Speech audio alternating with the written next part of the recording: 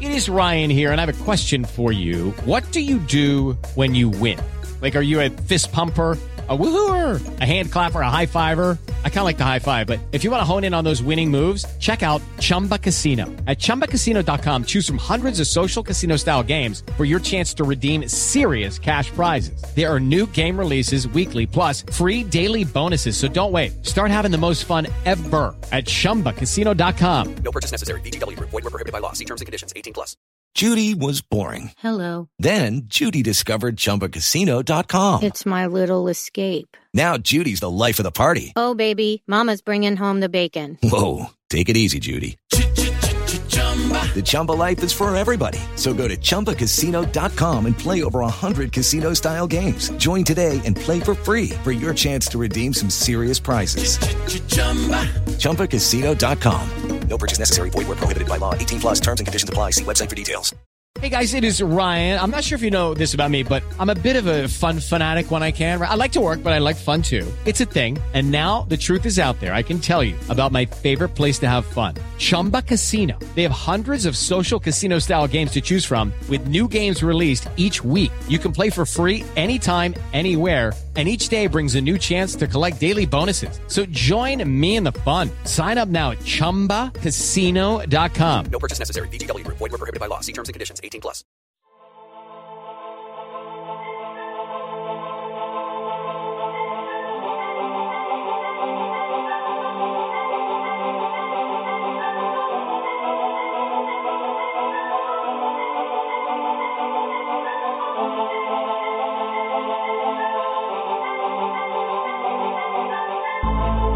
Hello and welcome back to the Rock Chalk Talk podcast. I'm your host, Andy Mitz, and I am joined tonight on what we're calling the summer finale of the summer season of the podcast. I'm joined tonight by Steve Fetch. How are you doing tonight, Fetch? Hey, good. Long time no talk. How are you doing? Yeah, I'm doing pretty good. It actually has been a while, hasn't it? So we decided we've talked enough about football for the summer season. We couldn't just ignore all the basketball stuff that was happening. So we wanted to just kind of do one final wrap up before we start getting into the, ramping up for that beginning of season football coverage. So we're going to go ahead and just kind of blitz through all the news that's kind of happened, everything that we can think of to talk about regarding basketball. So let's go ahead and actually get started first. Which was a bigger surprise for you? Was it LeGerald Vick returning to the team or Sam Cunliffe transferring?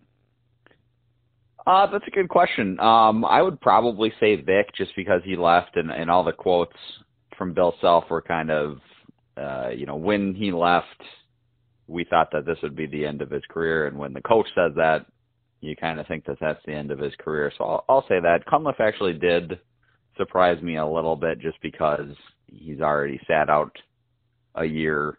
And with him transferring at midseason to come into Kansas, it's a little bit different, but you still didn't really expect him to leave, and I think that he's got the type of game that Bill Self likes. He's very athletic.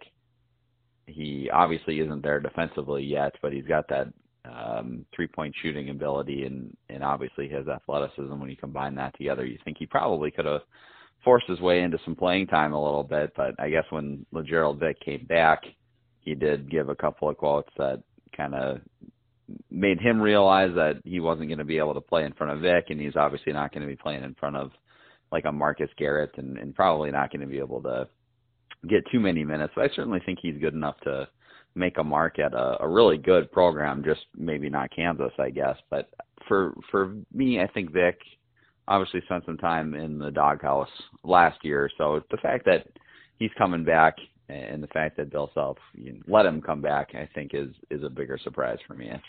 Yeah, I think I'm going to say Cunliffe transferring, not really because, like, if right after the season ended and Vic declared, you had asked me, said these two things happen, or which one would be a bigger surprise, I think I agree with Vic coming back. But the fact is, just the slow build up to that decision where, we find out that he declared, but he didn't sign an agent, and then, wait a minute, he actually pulled out of the draft.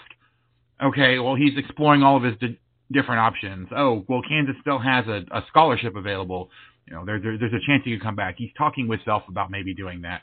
like just that slow buildup. So finally, when they announced that, yeah, he was coming back, it wasn't really that much of a surprise. It was more of a, well, yeah, that kind of makes sense for everybody as long as they can, as long as everybody has clear expectations about what to expect from him. Cunliffe, I think, was really a surprise just because you think about him already having sat out a year. Obviously, that is kind of minimized by the fact that, because he sat out 2 half years and 2 different years of eligibility, he doesn't actually get any of that eligibility back. So he's burned an entire year anyway, but his red shirt was still available for the transfer. So that kind of helped make it a little less surprising. But there really was no indication that he was thinking about transferring outside of the program until he basically announced that he was going to go ahead and transfer. I mean, all the speculation was about who was going to redshirt. Cunliffe was a redshirt candidate potentially, but I don't think anybody was really seriously talking about him transferring until all of a sudden he says, "Oh, I'm transferring." So just in terms of like the news itself catching me off guard, I would probably say it's Cunliffe. But if you think about the entirety of the circumstances, I do agree. I think that Vic was less likely to return to KU than a guy like Cunliffe was to decide to transfer. So let's kind of jump into those initially. We'll go ahead and start with Cunliffe transferring, and you've kind of talked about this a little bit. I mean, is it really just the fact that in the next 3 years he probably wasn't going to be able to play a big role at Kansas, or was it more about getting immediate playing time? Do you think? Well, I think you're right that he probably wants to play. I think he only has 2 years left though. Last year was the sophomore year. Oh, I'm sorry, you're right. Yeah, well. But if he had stayed in redshirted, then he would have had 2 years after that to make an impact. So essentially, we're looking at a 3-year window here at Kansas where he could be one of the guys that's playing heavily. Okay, I got so, sure. Yeah. I mean, I think you only think about the transferring if you seriously don't think you're going to be a big piece on any of the next 3 Kansas teams. Yeah, I think part of it was he probably just wanted to play. He was a top 100 recruit. I think he was a top 50 recruit actually, and those guys think they can come in and play right away, and usually they're fairly correct. So it's pretty remarkable or pretty rare to see a guy 3 years removed from being a top 50 recruit and be barely playing like he was last year. So to me, I think it was more of an immediate playing time thing. I saw I think it was Gary Bedore in the Star had a thing where he's trying to transfer to Washington, where he's from. So probably a little mix of that and a little mix of wanting to go back home. To me, I remember when he transferred from Arizona State, he said that he wanted to go closer to home, and then obviously came to Kansas, which is true. It's a lot of things, but it's notably not Washington. So he said that in this article here on the Star, he said that he owes it to himself to go to Washington in Seattle, where he's from. So I think that's probably part of it, probably some homesickness and probably just some wanting to play right away, because I think he could definitely play for a team like Washington, and honestly would probably enjoy being the man on a team like that more than he would be being the fifth guard on a team like Kansas, even if he's going to have more team success on a team like Kansas. So probably a combo of those two for me. Yeah, and I think, I mean, to be honest, a guy like that who still legitimately thinks he has a chance to play in the NBA, if he does redshirt and then doesn't find his way into a pretty big role in his junior season, waiting until your senior year to really have your first significant impact in college is not really a good way to get onto an NBA roster or even to be thought about by NBA teams. So it definitely makes sense that he wants to try to kind of keep himself in that conversation and be able to showcase his skills sooner rather than later. But also, I mean, just even, it's possible that he really wouldn't be able to get into the lineup in the next 3 years. I mean, you have to think that quite a few of these guys that we have this year are going to end up leaving, but they're going to continue to recruit over him. I mean, it's not like he has super phenomenal skills that, he's definitely going to be a piece. I imagine if he had been working with Hootie for a while, he's going to get stronger. Like, he could kind of develop into that guy, but there's no guarantee that anytime in the next 3 years he was going to be one of the starters or even one of the heavy rotation pieces. So it definitely makes sense for that. Also, I do think that the fact that he transferred mid-year really did hurt him, because he wasn't able to, he was able to get in practice, but he wasn't able to get in the early games to really show what he could do to build his way to that rotation. So he didn't really get a fair shot this year to work his way in. And then we have all that talent that's coming in this year. So he just never really was in a good situation to showcase what he can do. Going to a place like Washington or really anywhere else he could go, he's going to have a good opportunity to really show what he's able to do, showcase himself for those NBA talent scouts. So ultimately, I do think it's a good decision for him. It really makes sense for everybody involved. It's not like Kansas is going to be missing out on a ton of things that he can do. They are completely stacked. So it doesn't hurt the team this year. It's probably not going to hurt the team down the road because there's no guarantee that he would have been a big contributor for them. So, all right. Any other final thoughts on Cunliffe? No, I think, like I said, I just think it's probably a good move for him. I liked him, but I think you're right that he probably wasn't ever going to crack the roster or crack the lineup. So one thing, and I don't think we'll talk about this now just because it's really impossible to know at this point, but I would like to revisit maybe after this season coming up, where does Cunliffe rank on the, former Kansas players that transferred over to other teams, and where does he stand on that list in terms of how talented he is or on how well of a career that he has? Way too early to speculate on that, but I do think that that's something that would be interesting to think about because I honestly think that he's one of the more talented guys that has left Kansas to go play elsewhere. So, but okay, so let's move on. Obviously, the other news that we had talked about was LeGerald Vick deciding to pull out of the NBA draft and come back to Kansas. We've already kind of talked about how surprised we were at that, but where do you think he fits into this lineup? I mean, it's not like they really needed him for anything other than that outside shooter role, like the proven outside shooter. But given all the talent we have, especially out on the wings, I'm not sure, if he can expect to get anywhere near the number of minutes that he had last year. I mean, do you think that that's a fair assessment? No, I think you're probably right, but I was thinking about this a couple of days ago, and I think that he's actually, a lot of people are kind of poo-pooing his return to Kansas, but I think that he's actually really the perfect addition to the roster, to be honest with you, because he's... Oh, yeah, definitely. I mean, in terms of what we needed, he's definitely the kind of guy that you would want. He is a proven shooter. He has the ability. He's shown the athleticism that we need, and he's going to be a senior leader. So, I mean, it's not like... if you went out and picked anybody that was available to bring onto this team, I don't think you could have found anyone better than Vic for what this team particularly needs. But in terms of him personally showcasing himself, I'm not sure how much of an opportunity he's actually going to get.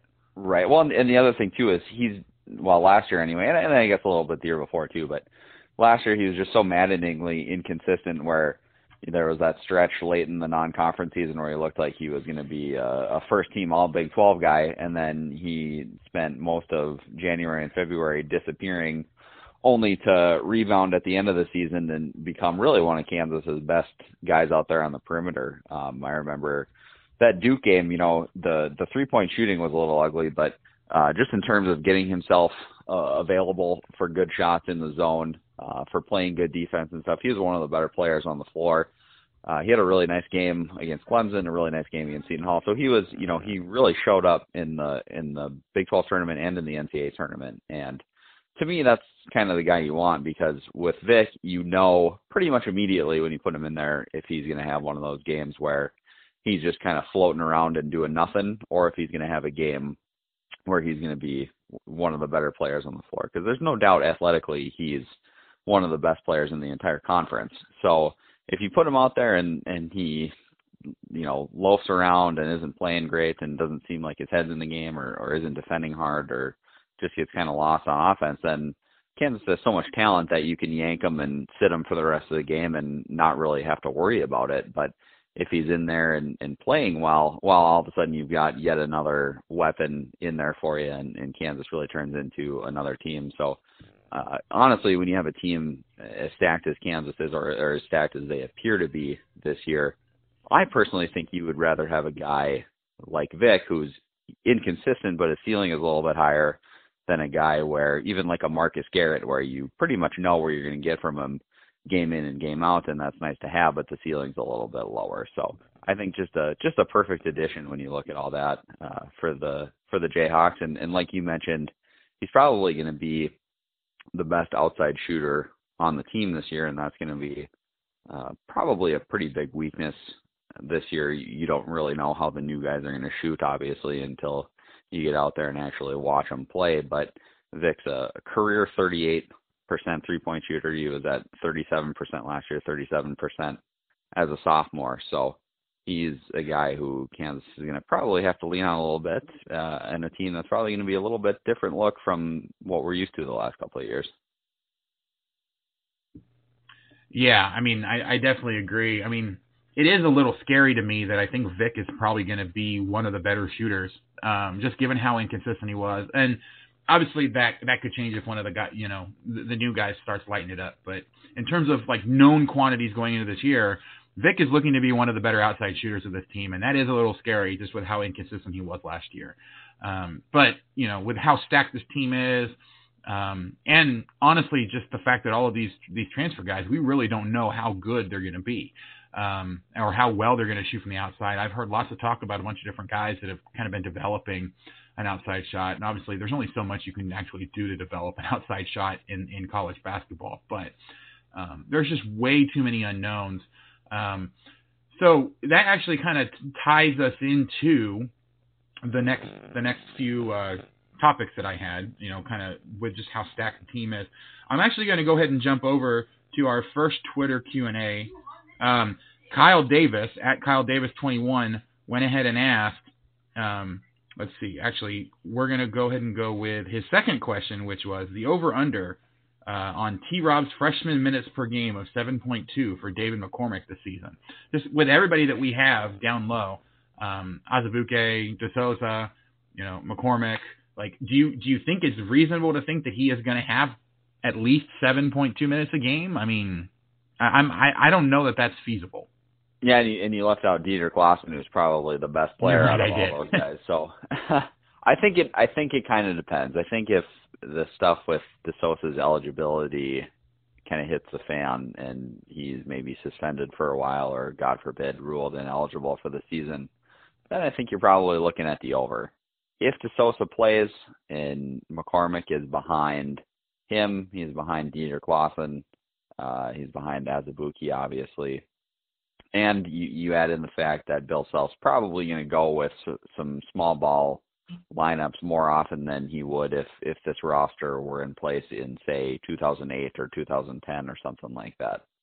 So you add all that together, and I think it's probably going to be the under, which is pretty weird to say about a guy who's a McDonald's All-American, but I just don't really see how he's going to play over Dieter Clausen, how he's going to play over Udoka Azubuike. I'm actually really, really high on Silvio DeSouza, so when you add all that together, I don't really know how he's going to play over all those guys, or any of those guys, I guess. So I'm going to say the under, but that's, again, without ever having watched him play other than in the McDonald's All-American game, which means nothing. So if he shows up and balls out, then he could, obviously. But just kind of playing the percentages, I'm going to take the under.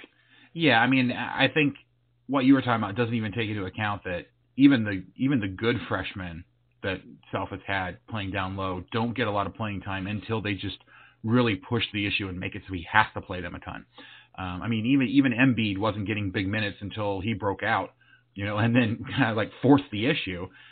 We've had plenty of examples of guys that just, even though they go on to become All-Americans, or they were McDonald's All-Americans, like Bill Self has a well-known penchant for going with the experienced guy, unless he is just absolutely forced to go with the younger guy. So McCormick is kind of at a disadvantage there in terms of trying to get minutes, unless what you were talking about with DeSouza being if he is ineligible, obviously that would open up a lot more minutes.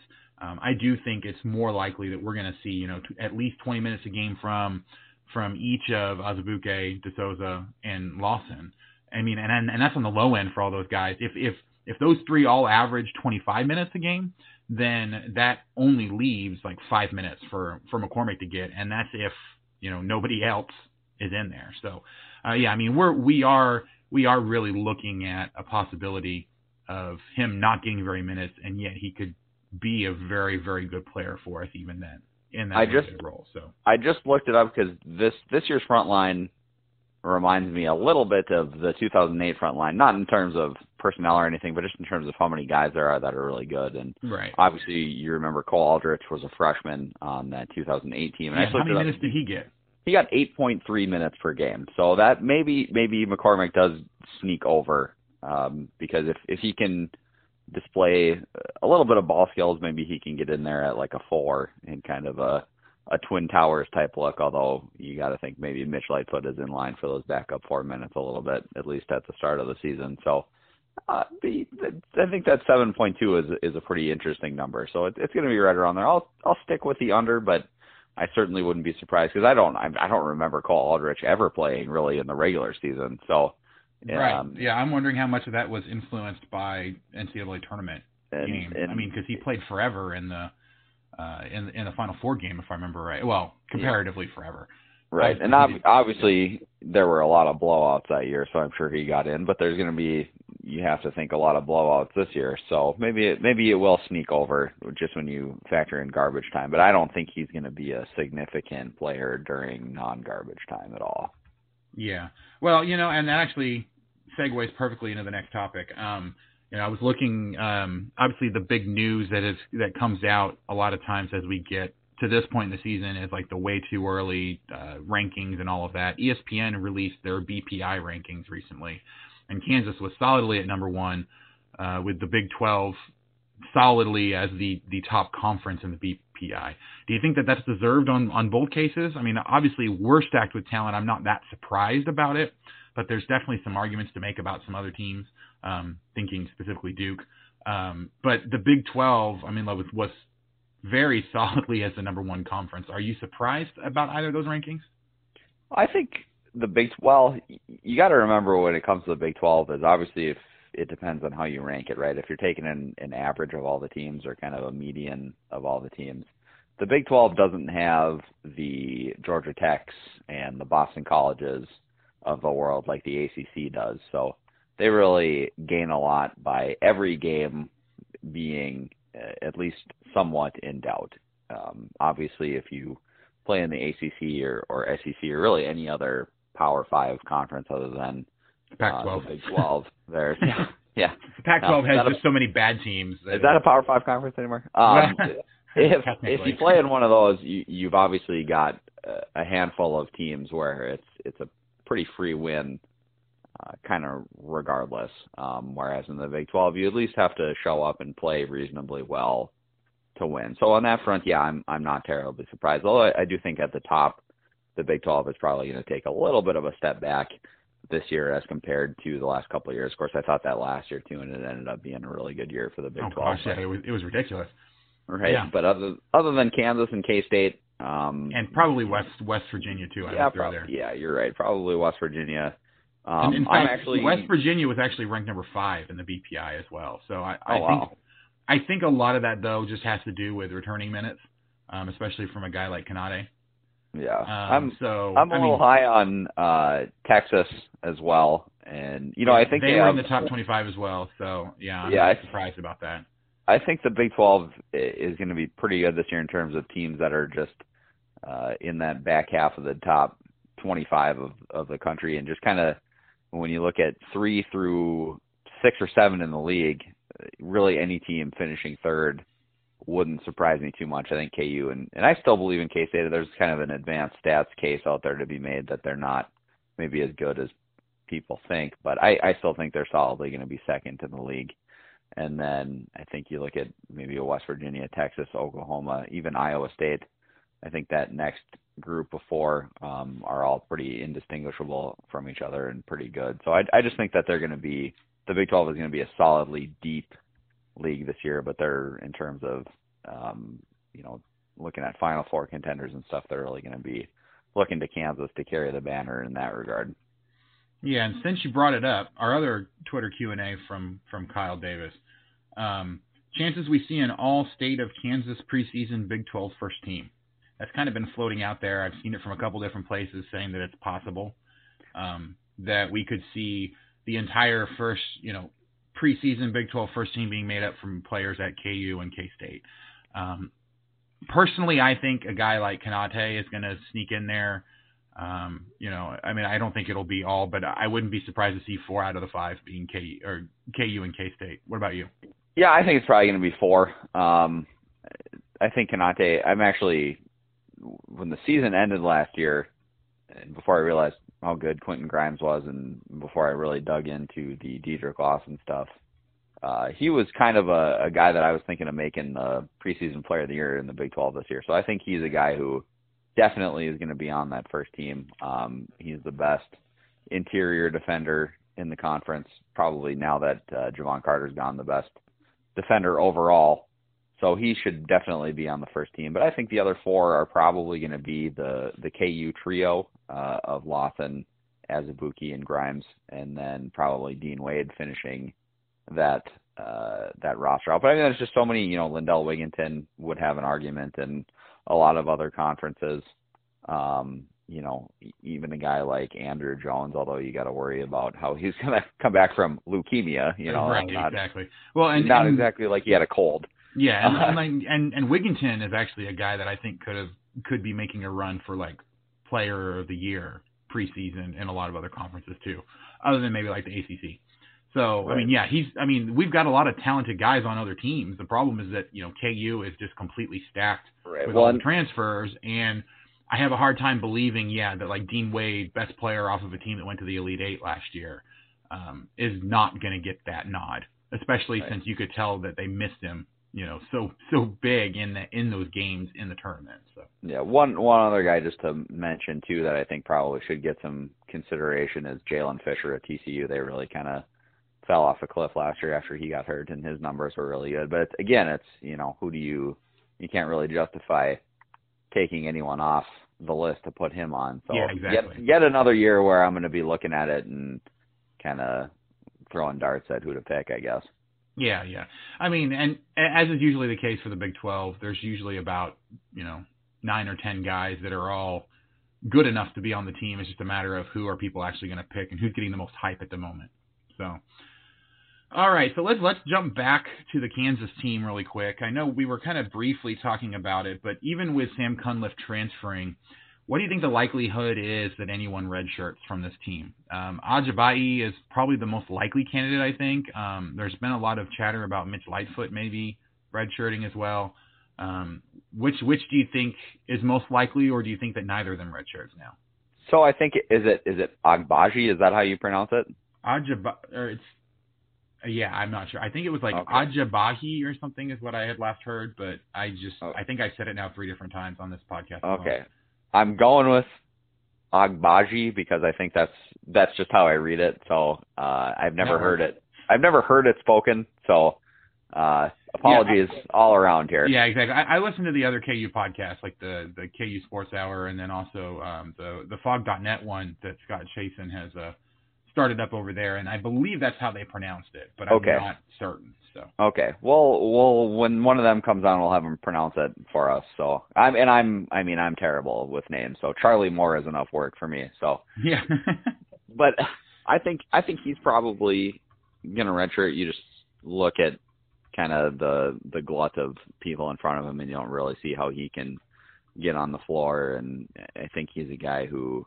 Obviously, all these guys, when you go to a place like Kansas, you think you're going to play in the NBA, but I think he was like number 75 or something like that in the top 100 the last I saw on the recruiting rankings. And so those guys aren't, generally people who leave early to go to the NBA. So you got to think he's going to be here for 4 years. So if you can get that extra year of development out of him, and he's a late riser too, and you kind of like to see those guys get an extra year of development as well. So I think he's a good candidate to redshirt. Mitch Lightfoot, I think he definitely could, especially if DeSosa is eligible. I think he's the type of guy where his biggest quote unquote problem, I guess, out there is that he just needs to get stronger. He obviously grew a lot outwards in terms of adding muscle between his freshman and his sophomore year. If he could just spend a year really only focusing on that, I think that you would have a chance to get a pretty nice player out of him, because he definitely in spurts last year came in and really showed that he could contribute. And his problem is when he gets matched up one-on-one defensively against a post defender, he just didn't really have a chance because he was too small and couldn't keep guys from getting too much position on him. But he's a really good help defender, really good at timing the ball in terms of offensive rebounds. Defensive rebounding, he needs to be a little bit better, and he needs to get better at setting screens. But that's another thing where I think just getting bigger and being a little bit more confident that if you set a screen, you can set a solid one, and you don't really need to spread out and set an illegal screen or get there too late and set an illegal screen is going to help them. So I think that if they do decide to redshirt him, I think it would be probably not the worst idea, but I also think that himself maybe just wants to get him through and not get him out, so to speak, but they can probably recruit over him. So there's probably not much harm in him just playing the next couple of years and exhausting his eligibility. Yeah, definitely. So, yeah, I mean, I don't think, Agbaji, I believe, is going to redshirt, mainly because, he's actually talked about the possibility of doing that already and said he'd be open to it. And I agree. It's going to be really hard for him to crack the lineup, even for, like final minutes of a blowout or things like that. Like that's pretty much the only minutes I think he's going to get all year long. So it definitely makes sense for him to go ahead and redshirt. But yeah, I mean, which actually is kind of weird. I'm looking here on the official KU roster, and it actually lists him as a guard. I thought he was a forward, but I'm guessing he's probably more of like a small forward or a wing. But yeah, regardless of where you put him, he's probably going to be last in the depth chart for his particular position, just above the walk-ons. One, because he's a freshman, and two, just because we have so many other talented guys. So Lightfoot, I think he might benefit from a redshirt year, just to give him more time in the weight room and everything. And I feel he's going to have a hard time cracking the lineup. He's going to be fighting with McCormick for that 4-string minutes. And I just don't know who's actually going to win that. I think McCormick is more talented. So end of the year, Mitch Lightfoot's probably going to find himself in a situation where he's just not playing very much at the end of the year. He might play a lot at the beginning just because, again, Self really likes to play the guys that he's had before. But I do think that he's going to find himself in a position where he's just not going to have any minutes at the end of the year. And so he's probably going to be well served to redshirt if he can decide that that's what he wants to do. So. All right, so final thought here on the next season. Just a way too early for this, but let's do some quick lineup predictions. I want your lineup prediction, starting lineup for the beginning of the season, so like on the opening day, but then also what you think it's going to morph into long term. If there's any guy that you think is going to be able to prove himself and kind of get in there at the end. Sure. I actually think it's going to be. I'm going to go Charlie Moore. As a starting point guard. I will go, in terms of the 2-3, I'm going to go Quentin Grimes, and I'm actually going to go Marcus Garrett. And then I'm going to go Dedrick Lawson and Udoka Azubuike in the front court. I think that Marcus Garrett spot is the one where you could see maybe even a LaGerald Vick, maybe a Devin Dotson if they want to go smaller. That's probably the spot where you can kind of play around with it based on who's playing well and based on the opponent and stuff. But I think that five. Do you think that's like what they get to at the end of the year, or do you think that's what they start with? I'm gonna say both. I think Okay. that's probably their best five, and I don't really see any reason to back off it, to be honest with you. But like I said, I think that spot with Garrett is the spot where, because I kind of like Marcus Garrett coming off the bench, depending on what you need out of him. If you need ball handling and maybe Charlie Moore's in foul trouble or something, you can sub him in to play point. If you need to go to maybe a little bit bigger of a look, you can do that as well. If you want to go to a little bit smaller of a look, he can sub in for a Dedrick Lawson even and play the 4. So I do like having his versatility off the bench, but I just think reading between the lines last year of how he talked about him and just how watching him play, I think that he fits the way that Self likes to coach a lot, and I think Self likes him a lot, so I think it's going to be tough to keep him off the floor. So I think that's probably going to be my starting five, both at the start of the year and at the end of the year. Yeah, I think actually I kind of have to agree with that, although I do think that that there's an opportunity there for LaGerald Vick to start the year in the starting lineup over Garrett. And I'm waffling on either it's either going to be Garrett or Moore that gets replaced to start, because I do think that Garrett can play point guard. I don't think he's the best point guard on the team, though. Like, I think that's a position that Self is going to prioritize, and so I think Moore is going to go ahead and get that. But I do think that they could potentially go with a lineup of Garrett, Grimes, Vic, Lawson, and then Azubuike. I think that's a workable lineup, and kind of depending on how those first few practices go and exhibitions go and things like that. Like I could see that being the lineup at the beginning of the year, but I do agree it's going to work its way, I think, to more Grimes, Garrett, Lawson, and then Azubuike, barring obviously injuries or any other weird things going on that cause guys. Or the only other thing I think that could potentially change is if Azubuike has issues again with his versatility. With his durability, and a guy like McCormick just comes on like crazy. I don't think he's going to replace Lawson. I think there's an opportunity for him to do that with Azubuike, but it would take just an absolute insane progression from McCormick. I don't think that's very likely, but I do think that's probably the only other place where someone could get displaced from that starting five that you gave. So Vic, I think potentially could start the year, but I don't think he'll be in the starting lineup by the end of the year. And then Azubuike, really it's going to take Azubuike either getting injured or just having big problems, I think, for him to get replaced. But I think those are really the only two spots. So, all right. Any other thoughts about the team coming up this next year? No, obviously we will definitely in the future, but no, I think for now it's best to wait and see maybe what things look like even in that late night scrimmage. But yeah, definitely once exhibitions in the season get underway before we make too many grand pronouncements. Yeah. So I was thinking about trying to, now that we have a scholarship open, I was thinking about trying to talk about any kind of basketball recruiting, but I don't think at this point there's really anyone that jumps out that's worth talking about. There was the one guy in the 2019 class that's looking to reclassify, but this team is so stacked, I don't think it makes sense for him to kind of try to jump in here. If he really does reclassify, I don't think there's really an opportunity for him to come here. He's probably going to stick closer to home. So there's just not enough news there, I think, to make it worth talking about. And then obviously with no idea who's going to end up leaving, like the only guy we know for sure is leaving is Vic, but there's at least 5 or 6 guys that could jump to the NBA early. So the recruiting landscape is going to look completely different for this team, probably even halfway through the season. So I don't think it makes much sense to talk about them now.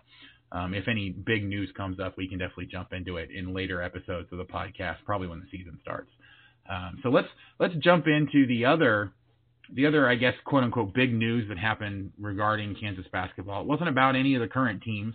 It's that the Rivalry Renewed series, something that was organized by Kareem Rush from Missouri, obviously endorsed by his brother Brandon Rush, where basically a bunch of old Kansas guys, essentially, Kansas All-Stars playing against some former Missouri All-Stars. Brandon Rush obviously led all scorers. I think he had like 46 points or something ridiculous like that. So first of all, what were your thoughts on a game like this? Is this something that you see as being worthwhile for them to be doing on a regular basis, especially since it's for charity?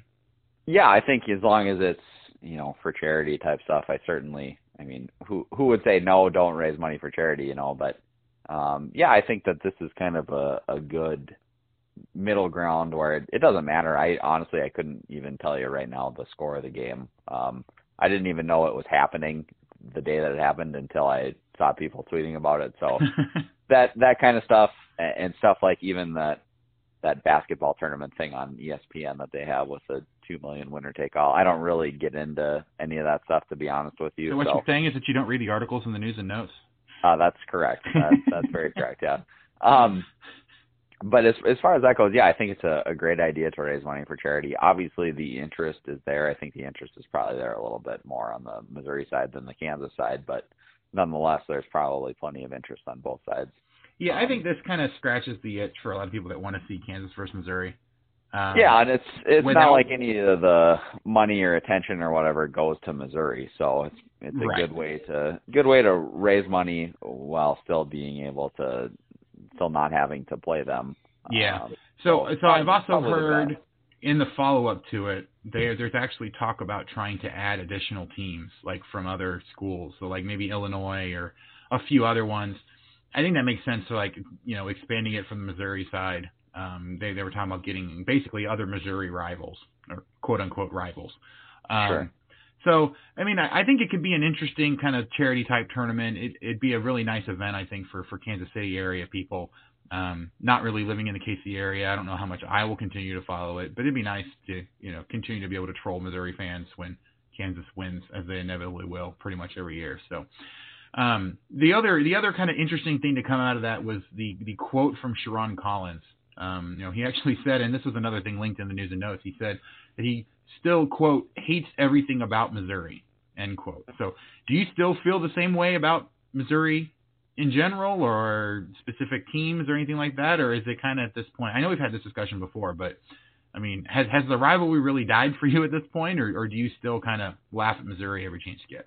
Well, I think obviously, you don't want them to win or experience success or anything like that. And I thought it was, pretty funny when they lost in the first round of the NCAA tournament after, talking about how dangerous they were going to be now. Norfolk State, gotta love it. With Michael Porter Jr. getting healthy and stuff like that. But no, you're talking about recently. Okay. I was thinking the last time they were actually expected to do something in the NCAA tournament. And sure. Getting upset as a number 2 seed. But you're right. Yeah, there was a lot of people. I heard way too many people, especially even out here in Virginia, talking about Missouri as a potential sleeper pick to make it into the Elite Eight or something like that. And it was just a ridiculous thought that Michael Porter Jr. could come back and lead them deep into the tournament. So, all right. So, yeah, I don't really care. I mean, I dislike them and don't want them to do well, but it's not like I check the box scores to see how they do. So, right. I think that's pretty typical of the way it is for Kansas fans in general, where I think Missouri fans are obviously a lot more invested in how Kansas does than vice versa. But that's, I guess, probably a natural thing when they haven't had nearly as much success either recently or historically as Kansas has. Yeah, I agree. I mean, I'm kind of in the same boat. Like, if they ever started playing again, I might care a little bit, but it won't ever be at the same level unless they were to rejoin the conference, which we all know isn't going to happen. So, but yeah, I still do get a chuckle every time they do something stupid or, give us a reason to laugh at them, essentially. So, all right. So final topic for the night. It was recently announced, actually just earlier this week, that the NCAA has changed the recruiting calendar. And I know you haven't really gotten into it too much. I've only kind of looked at it a little bit, and I do think that kind of the impact of this is not really going to be known until we've gone through a couple years of it to see how anything's different. But essentially what they did is they changed the July evaluation period, where before we were having, I think it was like 3 different weekends that had big tournaments for AAU teams put on by the different shoe companies. They narrowed that down to just a single weekend, which is right now it's the Nike Peach Jam every single year. That is now the only one that is allowed. Under Armour and Adidas typically will do theirs the week after. They're not going to be allowed to keep that spot anymore, so they're either going to have to go to the same weekend as the Peach Jam and be competing for players, or they're just going to have to basically let Nike have that all to themselves. I'm not sure how all that's going to shake out, but do you think that this is going to, the only other change that they're doing is essentially now the rest of that, they're going to have the NCAA, USA Basketball, a bunch of different groups are getting together now to collaborate on putting a camp together for about, I think I saw 3,000 to 4,000 players, the high school players, focusing on seniors and juniors. Do you think that that's something that's likely to be successful at all? And then 2, how much do you think that's really going to change the ability to evaluate players? It really, like you said, we're going to have to wait and see, but it really does seem like it's going to be a little bit of a mess right away. Who knows how this is all going to work? I did see a couple of things that it's probably going to impact the low and mid majors a little bit more than the people like Kansas. I saw that basically all the coaches get to nominate players to go to these camps, or this camp at the end of July, if I'm reading this correctly. And I saw a couple of quotes from, and I can't remember who tweeted them, so I apologize, but a couple of quotes from some mid-major coaches basically saying that they're not going to nominate anyone that they're looking at or that have seen play or are actively recruiting, just because they don't want eyes on them. So what they're going to do is just take the rivals or 24/7 or whatever top 30 list and just nominate those guys. Or one coach anonymously said he's going to scour Twitter for the top targets that the rivals are recruiting that they're not, and nominate those players so that the higher major teams see those players and try to poach them. So I think that's going to be kind of an interesting little thing to watch how that works with the mid-majors. But in terms of the major players, I don't think it's going to be the biggest deal. I think that you're still going to get the best players in front of the best coaches. The Peach Jam's still going to be there, which definitely gives Nike a big leg up over Adidas and Under Armour. And I think that something I'm sure is going to have to give on that end, because that's where kind of the real recruiting wars are in college basketball, are between those shoe companies. But that's probably going to take a while to shake down. So from a Kansas perspective, I don't think a lot is going to change, but definitely something to watch and look at going forward, because as anyone who has ever listened to this podcast or read anything I've written, I definitely am not a big recruiting guy. I definitely don't follow it just because it's so tough to see these kids, obviously, and I don't want to make and have an opinion on them without seeing them play. But there's definitely no question that in terms of the most important part of college basketball, or the lifeblood of college basketball, is recruiting, because that's how you get the players, and the players are what matters. So it could potentially have big impacts for Kansas, but it's kind of one of those things where you have to wait and see. Yeah, the only other changes to this that I'm seeing, they're actually going to be able to do in-home visits in April, which is something that wasn't allowed previously. What had been the July period is now being broke up between June and July. It actually looks like the schools, let's see, so state high school associations or basketball coach associations in each of the individual states will be able to put on events there. So, I mean, there's going to be a lot of different new opportunities, but I do think it's definitely gonna hurt, I think, a lot of these smaller time recruits from getting discovered. There was a story out there about how Javon Carter wouldn't have been discovered if they didn't have all of these different events, and he was just toiling away on a basketball court all by himself, and he just happened to be seen by Bob Huggins. So, those kind of stories, we're not going to see nearly as many of them, because it's literally just going to be the top guys that are getting invited to these big events, and there's just not going to be very much anymore for these small out of nowhere guys to get discovered. So I think that's going to be the biggest impact, is that we're just not going to hear nearly as many stories about guys like Mike Dahm or other guys that nobody would have even thought to recruit if they didn't have a breakout at a big tournament or something like that. So but again, like the overall, like we won't get a true evaluation of how these changes look and how they've actually made an impact on the college recruiting landscape until we've gone through at least a couple years of it. So, it definitely reads to me like making a bunch of changes just for change's sake. I'm not sure how well a lot of these proposals were researched. It was more of a, we said these are the problems, so we're going to do something that at least appears to address them. But, if that camp that's being put on by all four of those organizations bombs, spectacularly, we could easily go back to what we had before, and yet it would get even worse, because that would re-entrench the fact that, it may not be perfect, but this is the best model that we have, and so it would give the shoe companies even more power in the recruiting landscape, I think. So there's definitely some risk there of doing this and it blowing up, and then it makes whatever the perceived problems were even worse. So, all right, any other final thoughts about anything college basketball related? I don't want to get into any football stuff. We'll save that for next week. Actually, programming note for you guys that are listening, I actually have gotten both Scott Chasen and Jesse Newell to agree to appear on the podcast in the next few weeks here, so we can preview the football season, and I'm sure we'll have a couple basketball topics thrown in there randomly, but so we'll get a lot of opportunity to talk to them about football, so I won't delve into the football world now. But any other topics you wanted to talk about real quick, or any other final thoughts you want to leave us with? No, I think we've exhausted it all. I think I've got some Taco Bell with my name on it too. Nice. Sounds good. All right. Well, in that case, we'll go ahead and leave it there. Fetch, thanks for joining me tonight. All you guys listening, thanks for joining us. As usual, you can contact us on Twitter at RockChalkTalk. You can email us rctsbn@gmail.com.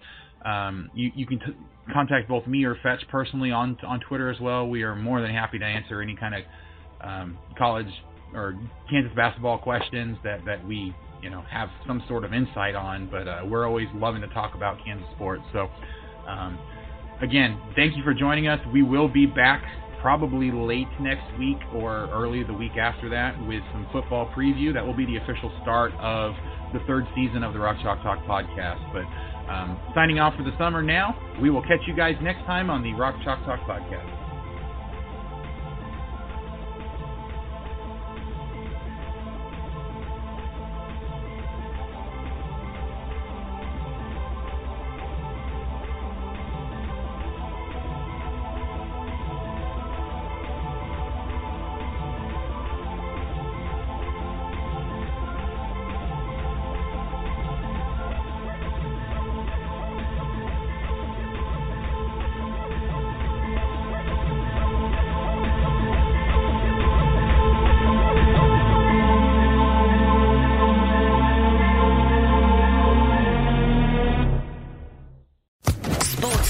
Podcast Network. With Lucky Land Slots, you can get lucky just about anywhere. Dearly beloved, we are gathered here today to... Has anyone seen the bride and groom? Sorry, we're here. We were getting lucky in the limo and we lost track of time. No, Lucky Land Casino, with cash prizes that add up quicker than a guest registry. In that case, I pronounce you lucky. Play for free at LuckyLandSlots.com. Daily bonuses are waiting. No purchase necessary. Void where prohibited by law. 18+. Terms and conditions apply. See website for details.